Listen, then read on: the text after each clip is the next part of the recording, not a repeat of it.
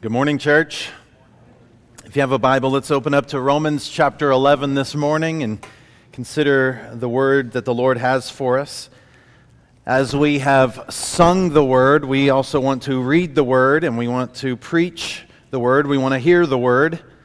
If you didn't catch it, as Graham led us in a song that I don't think have sung more recently, but a song that walks straight through Matthew chapter 6. And is, yes, the Lord's Prayer, but also Jesus Christ, the Lord's challenge to not be anxious, to store up treasures in heaven, not here on this earth. So a great reminder in song of God's Word. Let us be reminded of God's Word in our reading and in our preaching this morning. Romans chapter 11, I'm going to read verse 25 through 32. If you don't have a Bible, there should be a black hardbound Bible under your chair. It's probably on page 891, somewhere around that, 891. Romans chapter 11, verse 25. This is the word of the Lord. Lest you be wise in your own sight, I do not want you to be unaware of this mystery, brothers. A partial hardening has come upon Israel until the fullness of the Gentiles has come in. And in this way, all Israel will be saved. As it is written, the deliverer will come from Zion, and he will banish ungodliness from Jacob. And this will be my covenant with them when I take away their sins. As regards the gospel, they are enemies of God for your sake. But as regards election, they are beloved for the sake of their forefathers. For the gifts and the calling of God are irrevocable. For just as you were at one time disobedient to God, but have now received mercy because of their disobedience, so they too have now been disobedient, in order that by the mercy shown to you, they also may now receive mercy. For God has consigned all to disobedience, that he may have mercy on all. Would you pray with me again? Father God, I ask that you would help us in this moment as we have read your word and want to consider its meaning together today, and then desire to apply it to our lives as we go out this day. Lord Jesus, thank you for making this gospel known to us who have believed. And I pray, Jesus, you would make this good news of salvation for all who believe known to those who have yet to believe and are here hearing these things this morning. And Spirit, I pray that you would help me in my preaching and proclamation. And Spirit, I pray you too would help those who are listening and hearing, that they wouldn't just hear with their ears, but they would be able to hear with their hearts as you have opened their eyes and their ears and hearts to hear and see and hopefully believe these things to be true. We ask and pray in Jesus' name. Amen. Amen. I don't know if you caught it there at the very beginning, but Paul reminds us of something that he told us the previous passage, one that we looked at last week. If you have your Bibles open in Romans chapter 11, you could go back to chapter 11, verse 18, where the phrase is, do not be arrogant. Or you could go to the end of verse 20 where Paul says, like that, do not become proud. And here in verse 25, he's continuing with that idea with this phrase, lest you be wise in your own sight. Now, I don't know about you, but I struggle with that. Being wise in my own sight, thinking that I have it all figured out, all together. And Paul probably thought that of himself at times. and probably knew that his listeners and his readers probably struggled with that, which is why he's saying, do not be proud, do not be arrogant, lest you be wise in your own sight, 3 times, repeating this phrase. It's something that we all fall prey to. We've been watching, as Daniel mentioned, the March Madness. We've got our brackets. Mine went down last night. I need my son's team to lose to win the family bracket tomorrow night. My only way for me to win is for him to lose, which isn't a great place to be rooting as a father. Nevertheless, as we've been watching, I saw this one moment as some of the basketball greats were having a discussion, and as they were asked by one of the reporters, some say you were the greatest defender of all times. Is that how you saw yourself? Or some saw you as the greatest asset to the team. Do you see yourself like that? And they kind of all came around and they were like, well, of course. Of course I do. I mean, as a athlete like that, you have to see yourself you have to believe yourself that you're the best defender. Otherwise, you're not going to be the best defender. So yeah, we all thought we were the best. And they're looking around this group of guys, thinking about their past, and this, that, or the other, which, in thinking about it, I don't think is necessarily true of all athletes, that you have to think that you're the best to play your role and to do your part. But at the same time, I'm thankful and want to say that's not true of Christianity. It's not our place to say, oh, I'm going to be the best. I am the best. I have to believe that I'm the best so that I will be the best, and this, that, or the other. I'm thankful that's not true of me as a pastor, that I have to be the best and believe that I'm going to be the best. Otherwise, I'm not going to have an impact. And I was reminded last week, I'm not the best. I was made very aware of my lack of abilities when some of my friends were taking tally marks on how many times I said a word that was not actually a word. Did you catch it last week? Some of my dearest friends brought this to my attention this week, that I was using the word exception over and over. And I know, I was there too. When I said it out loud in my mind, I was like, I don't think that's a word, but I don't know what the right word is, so I'm going to keep saying it as if it is right. I'm thankful that there are those moments of humility, even in preaching, even in pastoring, so that we are reminded that it is not my abilities, it's not my power, it's not your abilities or your power that brings about God's salvation. It's His. It's His word that brings about conviction of sin. It's His word that shows us the way in which we might be saved, which is Jesus Christ and His death and His resurrection. I'm as humbling as they are, I'm thankful for those moments because they humble us, but they exalt Christ. And that's what we want, more and more. And that's what Paul's going to attempt to do in these closing verses of Romans chapter 11.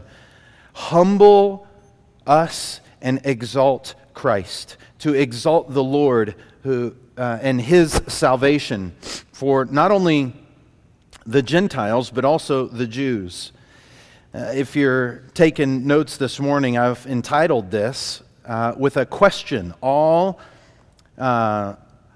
Israel will be saved? Question mark? Paul says it as a statement, but I want us to consider that in this passage this morning, because that phrase in Romans chapter 11 is probably one of the most discussed verses in this entire section of Romans 9 through 11. But what I think this passage is going to leave us with is some truths about God and His salvation for us. And so if you are taking notes, after you've written, all Israel will be saved? Question mark. Note this: God's humbling and mysterious salvation. God's humbling and mysterious salvation. Again, Paul is writing this so that we might be humbled. And there's another point that we'll see at the end of our time and even next week together of why he's writing this. But we see that in verse 25. Lest you be wise in your own sight. My decade-old version of the ESV says, I want you to understand this mystery.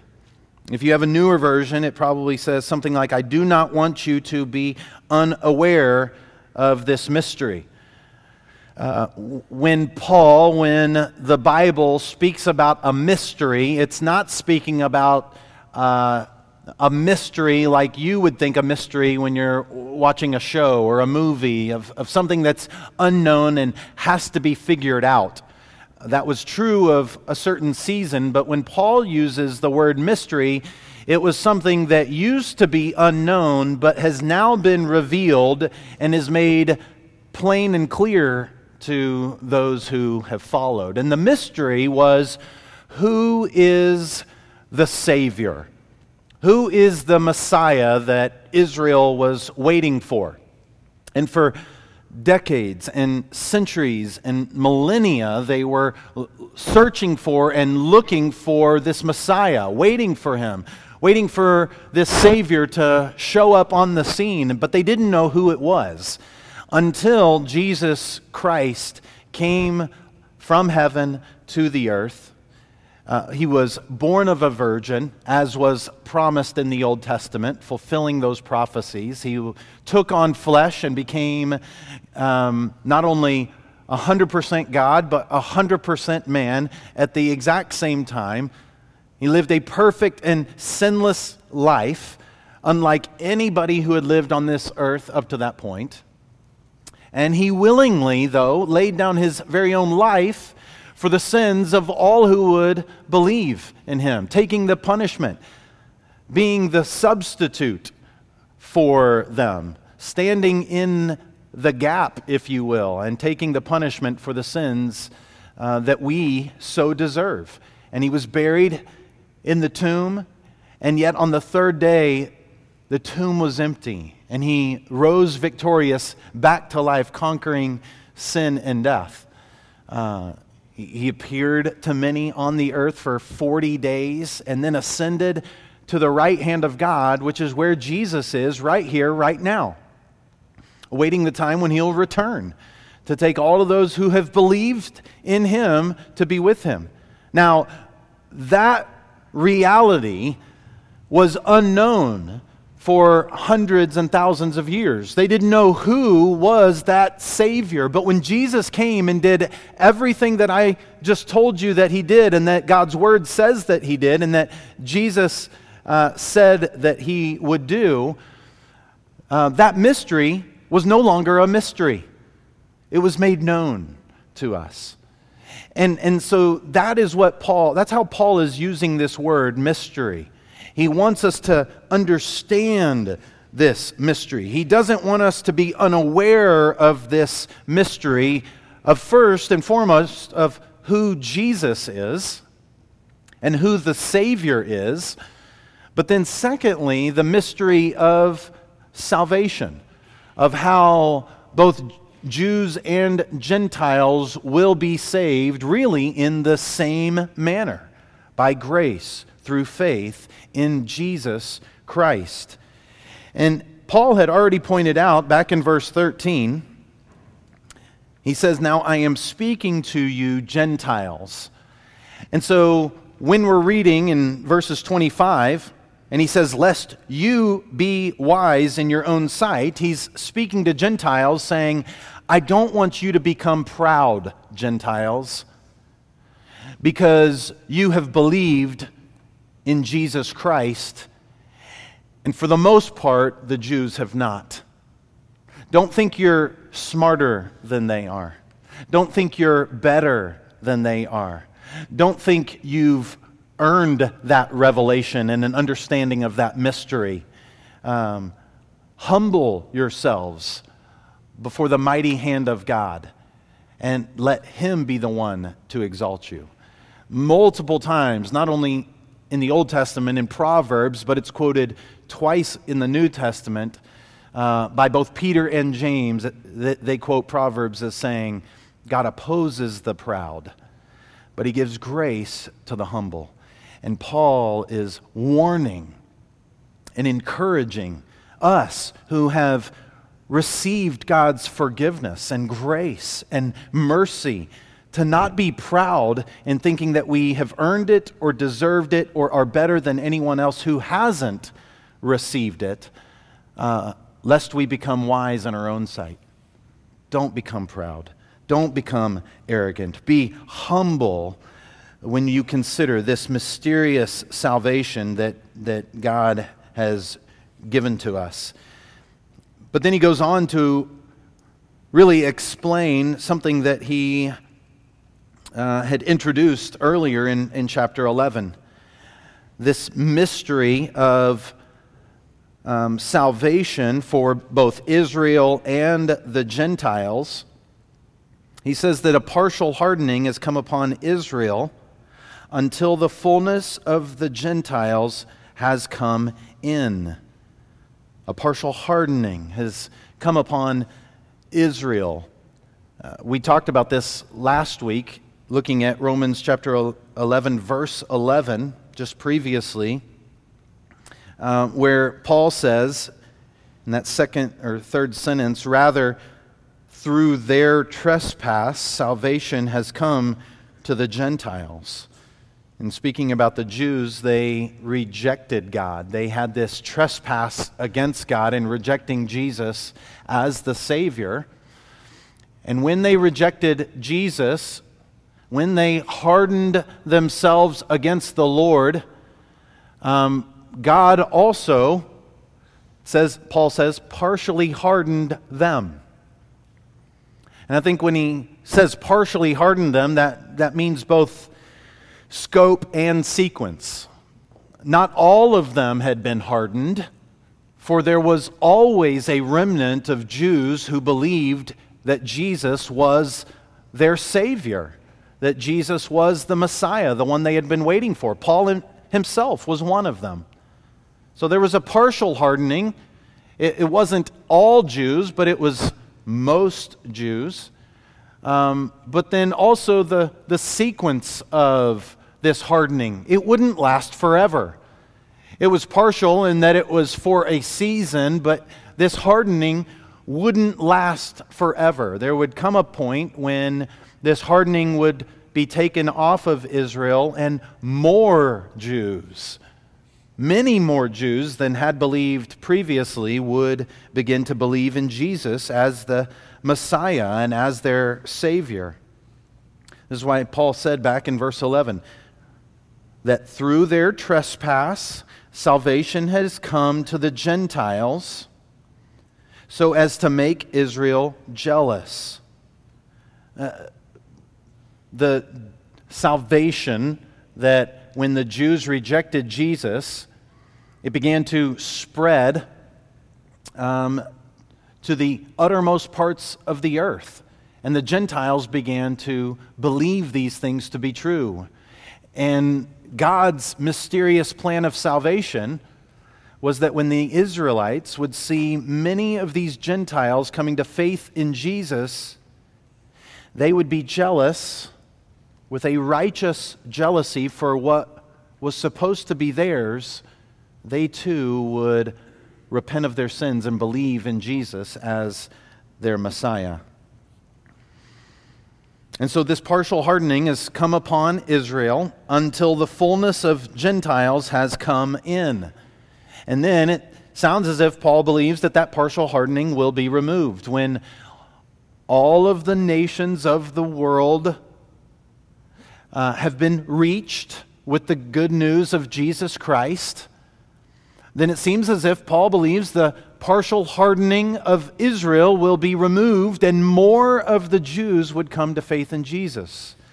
And we have to hope and pray that that would be the case. Which is why in verse 26 he says, and in this way. And I think that phrase is key. I've got a arrow on in this way pointing back up to verse 25. And in this way, in that the Jews would reject Jesus, the Gentiles would believe Jesus, the Jews would be jealous and hopefully turn and repent and believe in the Messiah. In that way, in that process, all Israel will be saved. Now, like I said earlier, Paul makes it a statement, but I'm asking it as a question. What does he mean by all Israel will be saved? Does he mean that just because you were born into a Jewish family, and born as a descendant of Abraham, just because you have Israelite blood, you are going to be saved?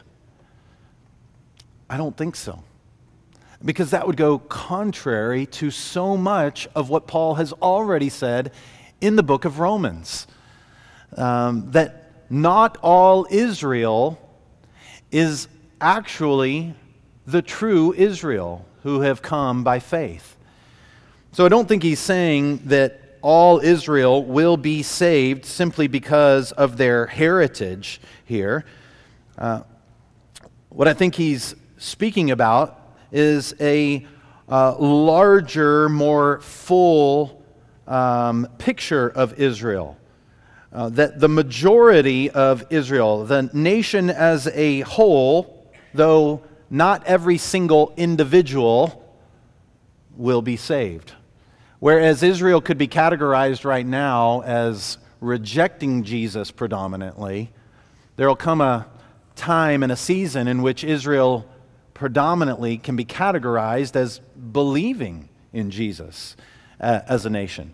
And we do this too with our language. We're like, oh, everybody is going to watch the championship game tomorrow night. You know, America's going to be huddled around their TV and watching. Well, that's maybe true predominantly of a large population, maybe even of the Super Bowl or something like that.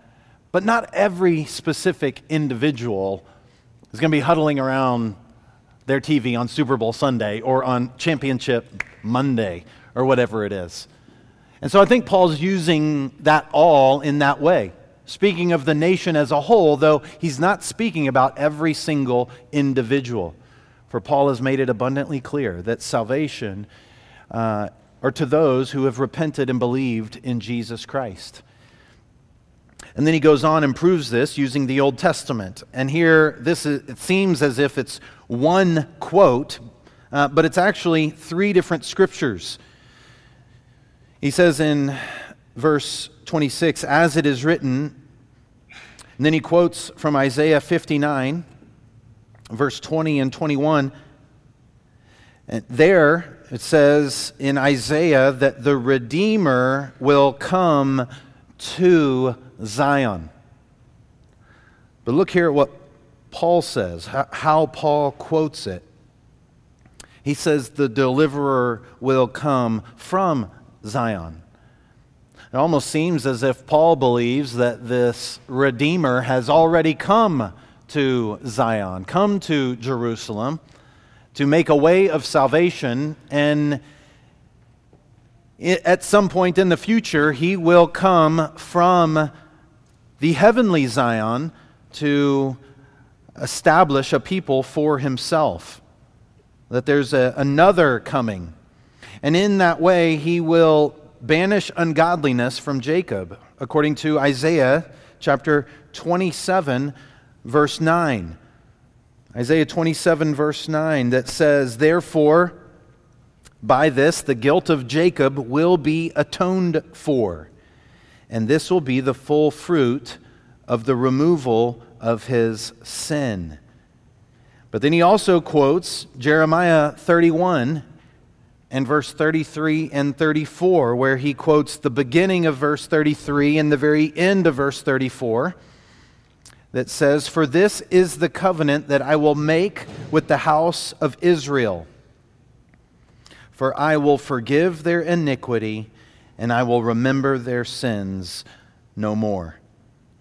This is several Old Testament scriptures that Paul is using to prove that God will, in this way, though they are partially hardened right now, when that partial hardening is removed, the nation as a whole, though not every single individual, will be saved when the deliverer comes to banish ungodliness, to fulfill his covenant from the Old Testament, and to take away their sins.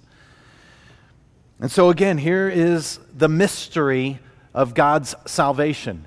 Our God who is infinite, our God who is omniscient, our God who is omnipotent.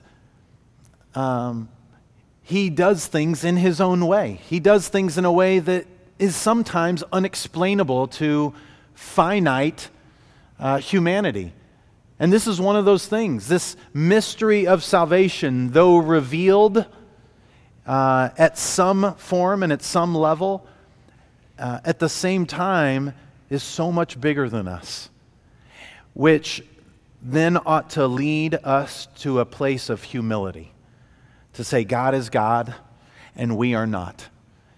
And if God has saved us, predominantly us as Gentiles who were far from Him, and has brought us near to Him by making Himself, Jesus, near to us, Jesus who died on the cross and rose from the dead, if God has saved us in this amazing way, can He not too save Israel in a mysterious way, in a marvelous way that would humble us and the Jews and exalt Him in the end? Paul always, the result of Paul's view of God and salvation and election and choosing and predestination and foreknowledge always results in humility and worship. Always. It never results in an argument. It never results in pride.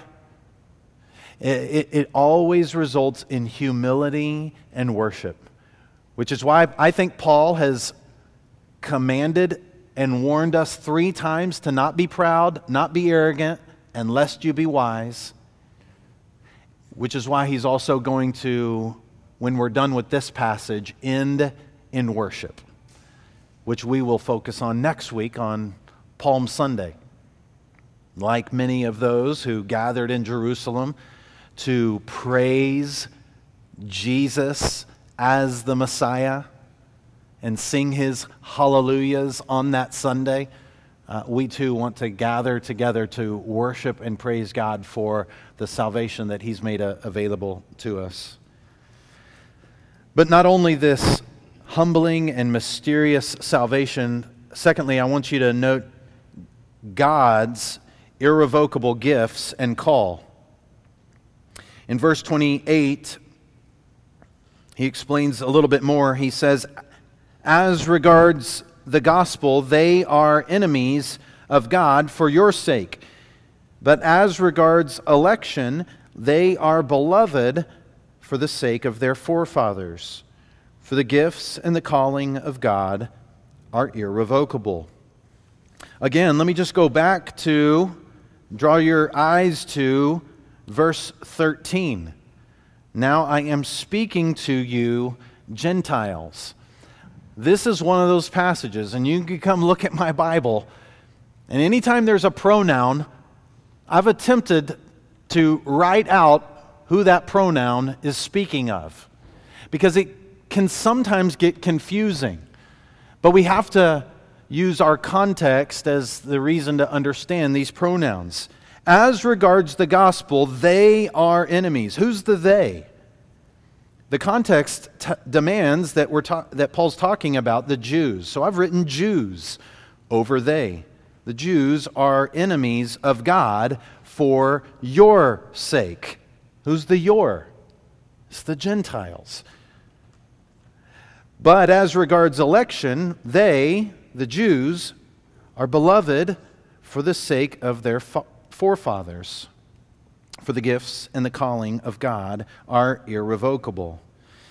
But what does that mean? As regards the gospel, the good news of forgiveness of sins and salvation through the death and the resurrection of Jesus. As regards that gospel, they are enemies for your sake. Remember, they have hardened themselves and rejected Jesus as the Son of God and the Messiah, so that God partially hardened them as well.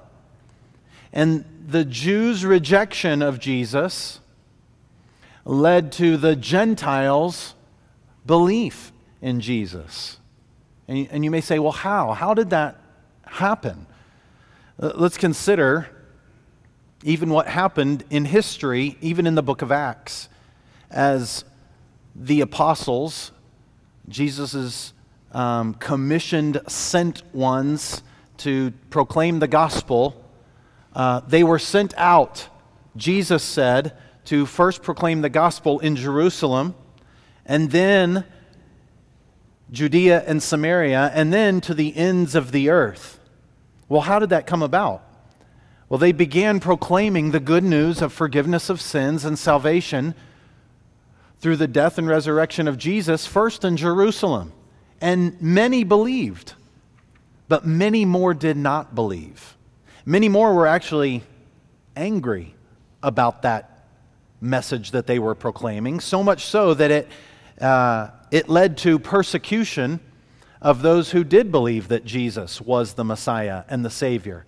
And as those believers were persecuted, both Jews and Gentiles, they began to scatter.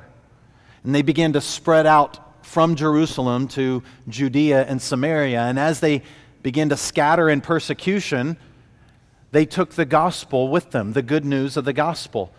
And the gospel went to Judea and Samaria. And even from there, the gospel spread because of persecution, but also because of commissioning and sending missionaries like Paul to the ends of the earth.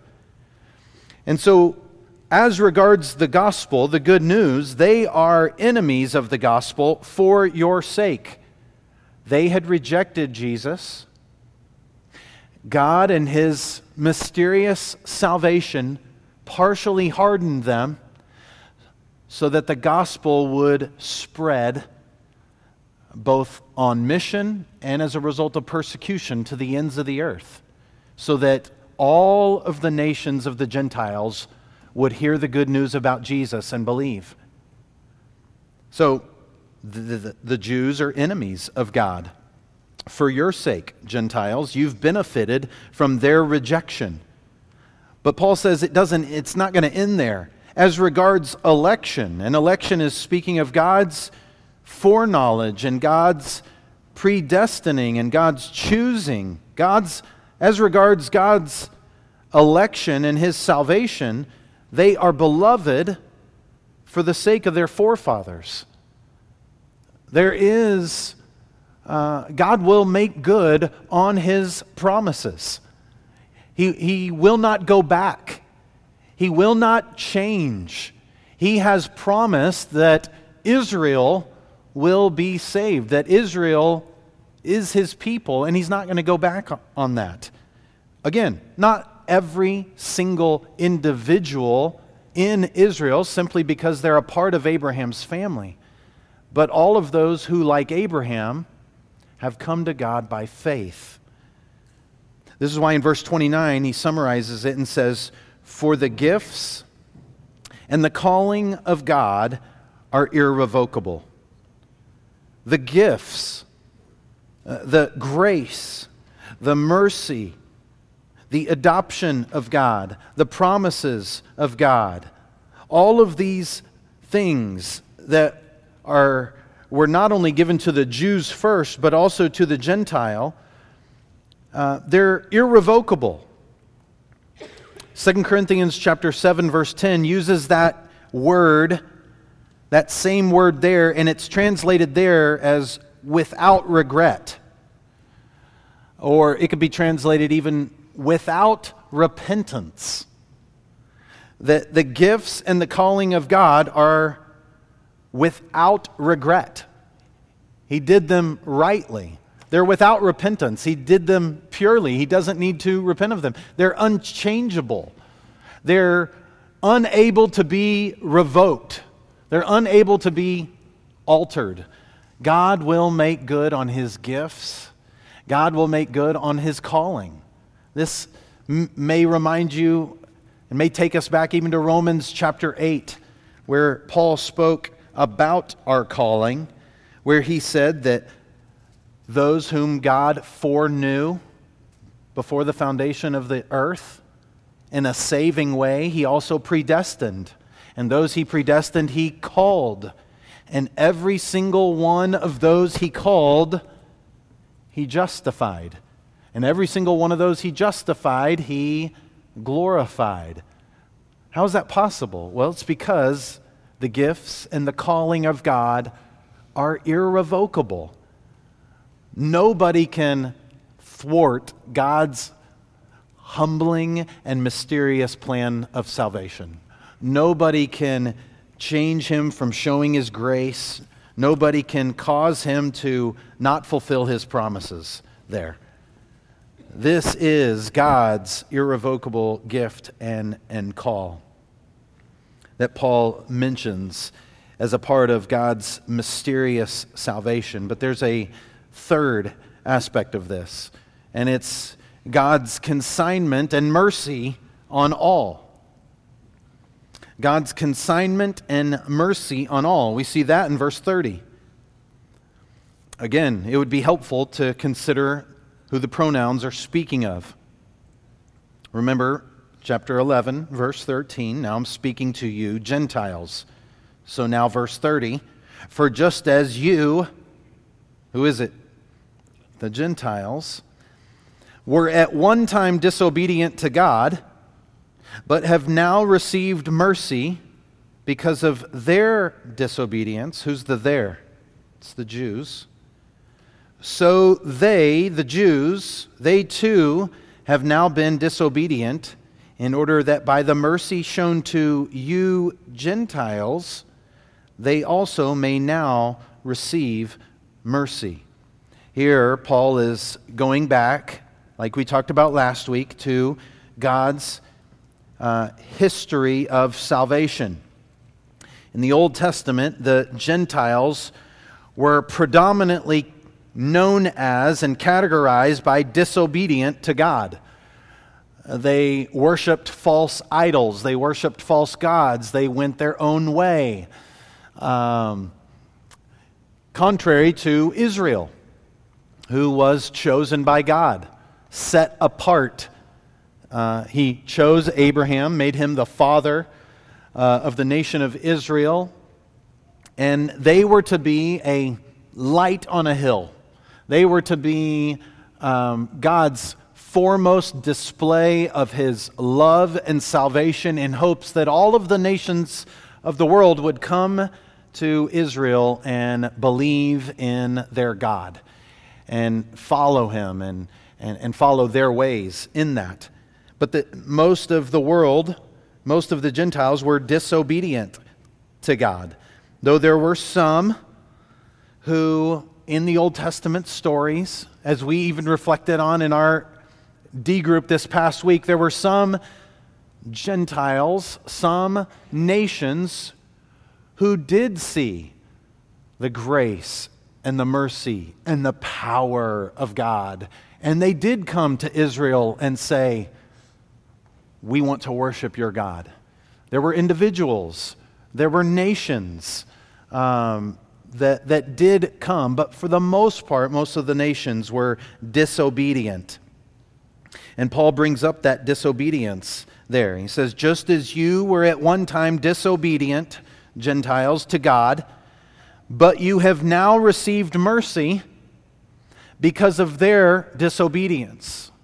Again, their disobedience, their trespass, their hardening was a result of their rejection of Jesus as the Messiah. And when the Jews rejected Jesus, the grace and the mercy of God was extended in a new way to the Gentiles and was spread to them.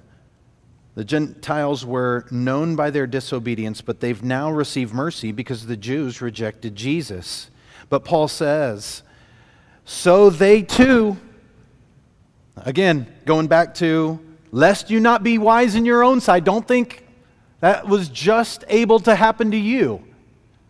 Like the grafting of the wild olive branch into the cultivated olive tree, God said, don't think I can't go get the branches I've already cut off and graft them back on. He says, so they too, that is the Jews, have now been disobedient.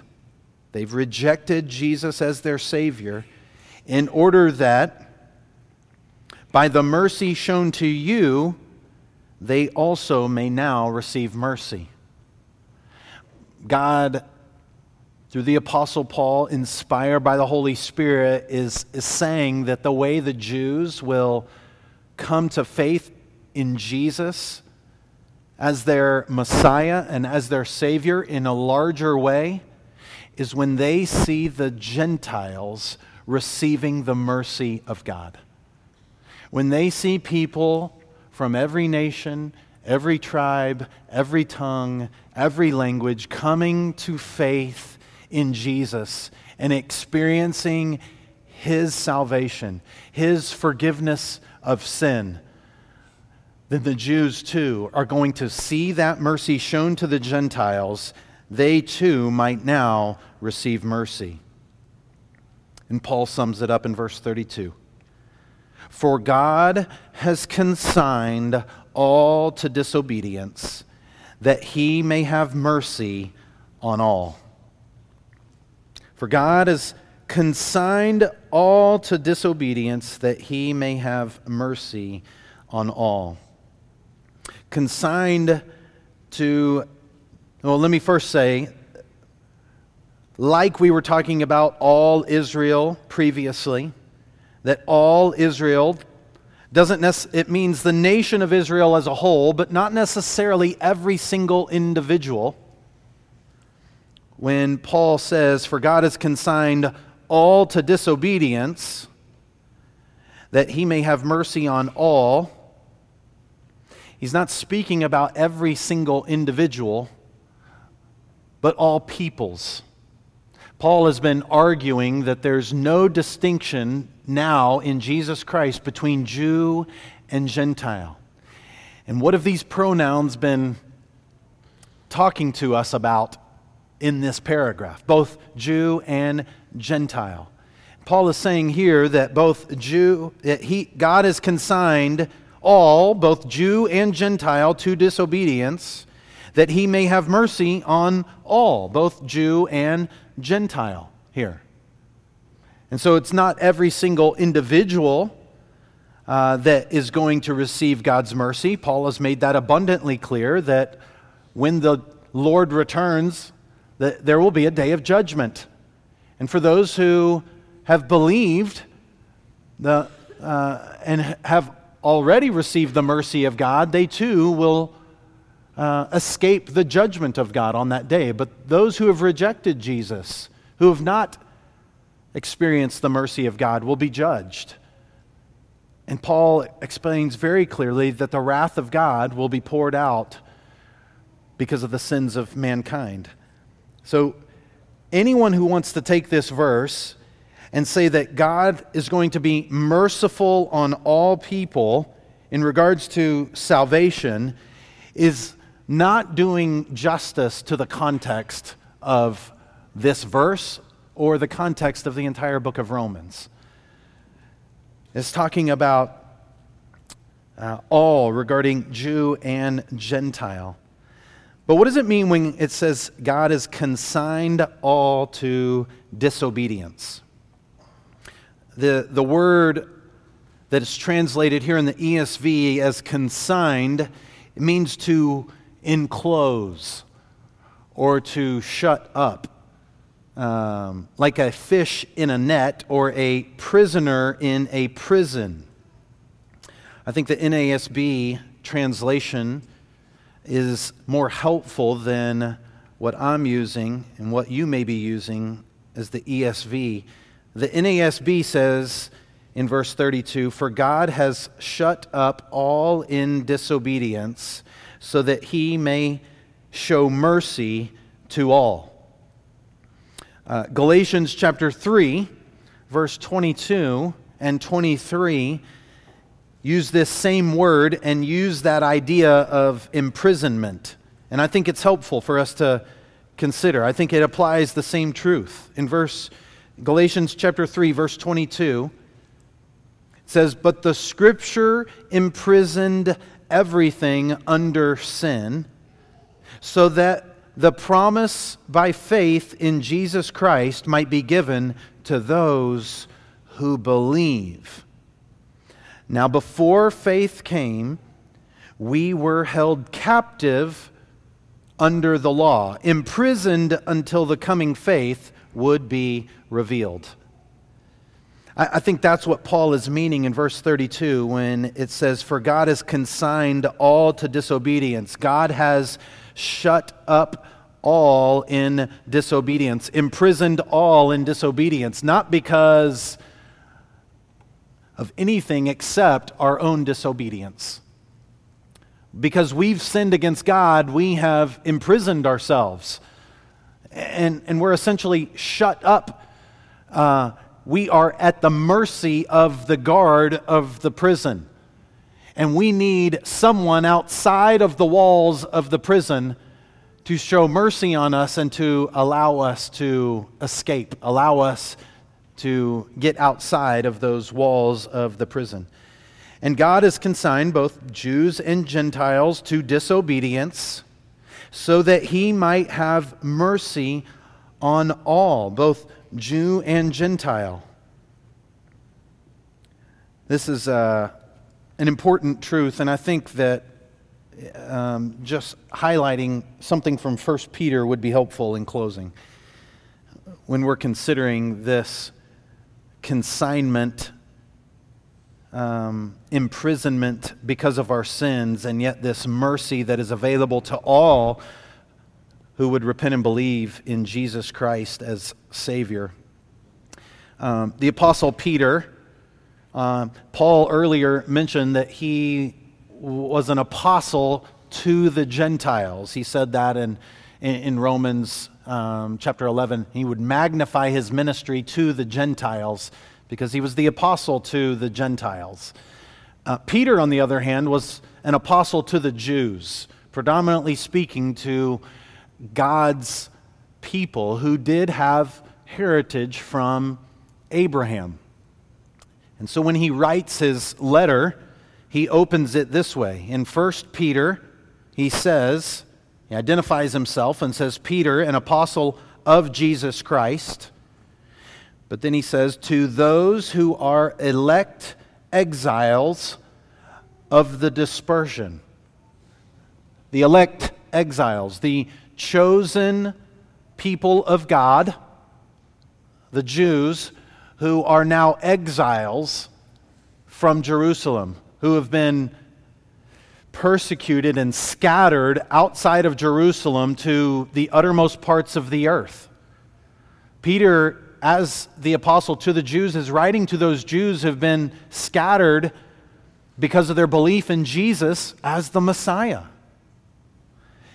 He says, "To those who are elect exiles of the dispersion in Pontus, Galatia, Cappadocia, Asia, and Bithynia, according to the foreknowledge of God the Father, in the sanctification of the Spirit, for obedience to Jesus Christ, and for sprinkling with his blood, may grace be multiplied to you." So, he's writing to those Jews who have believed in Jesus as their Messiah. But I want to read something in closing later on in 1 Peter chapter 2, verse 6. It should sound familiar because Paul just used these verses previously in Romans. In chapter 2, verse 6, Peter uses them to speak to the Jews. He says, "For it stands in Scripture, behold, I'm laying in Zion a stone, a cornerstone, chosen and precious." That is Jesus. And he says, "Whoever believes in him will not be put to shame." What good news for those of you who find yourselves in the midst of shame because of sin. Maybe because of other people, but even more so because of the thought of standing before God as sinful. Whoever believes in him will not be put to shame. And Peter says, so the honor is for you who believe. The honor is for you who believe.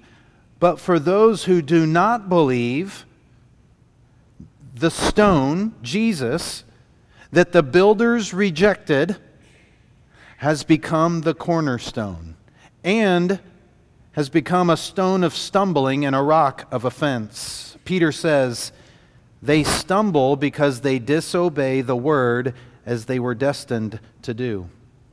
And then get this, 2 more verses.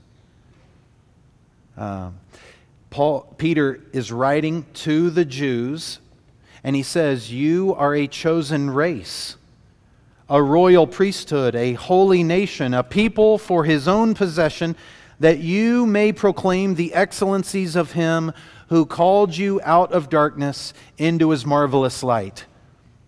What a wonderful verse. But look at verse 10. To the Jews who were God's chosen people, he says, once you were not a people. That was language that was used of the Gentiles for the entire Old Testament. But now he's applied it to the Jews. Why? Because they were not his people by faith. And yet, even though they had rejected Jesus and they were not a people, God is saying now, but now you are God's people. Once you had not received mercy, keyword, but now you have received mercy. I think that helps us get to the idea of God's mysterious salvation for both Jew and Gentile. We are all disobedient, all consigned in sin, imprisoned in sin. We're all in shame if we were to stand before God. And yet God has made a way for all to receive mercy, Jew and Gentile. A life full of rejection of Jesus and sin and worldly pleasure, or a life even early in your days as a child who haven't fallen that much, definitely not in as much sin as your mom and dad have, but looking to Jesus and find a place to find mercy and forgiveness, so that when you stand before God, you are not ashamed on that final day. This type of salvation ought to humble us, especially for us as Gentiles who have experienced God's grace, have experienced God's mercy, have experienced God's revelation of the Savior in Jesus Christ, so much so that we've kind of become used to it. And even though we know better, we can think we deserve it.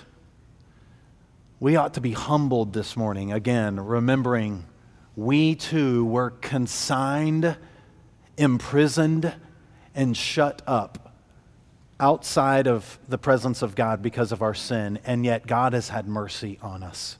Let that humble us this morning and spur us on to when we gather together next week to be ready to worship even more so as we consider Paul's closing words in chapter 11. Oh, the depths of the riches of the wisdom and the knowledge of God. How unsearchable are his judgments and how inscrutable his ways. We'll look at that passage together. Let's leave this place humble and worshipful to the Lord alone, who has sent his one and only Son to die on the cross in our place and to make forgiveness available to all who repent and believe. But let me encourage you, if you've come here this morning and you're not a Christian, you've come here this morning and maybe in response to God's word, feel a sense of regret, feel a sense of shame, feel a sense of conviction of the Lord because of your sin. I want you to know many of us in this room have felt that. And we too, by God's grace, realized that Jesus came and died on the cross and rose from the dead to take our sin, to take our shame, to take our regret. That conviction of sin is actually God's mercy towards you in its beginning stages, in hopes that you too would humble yourself before the Lord, repent of your sins, and believe in Jesus Christ, who is the only way for salvation, for Jew or Gentile. And so would you hear me encouraging you, not just encouraging you, warning you, that there is no other way of salvation, which is why Paul said, in this way, Israel will be saved. In this way, the way of faith in Jesus Christ, you too can be saved. And so would you believe in him this morning? Let's pray.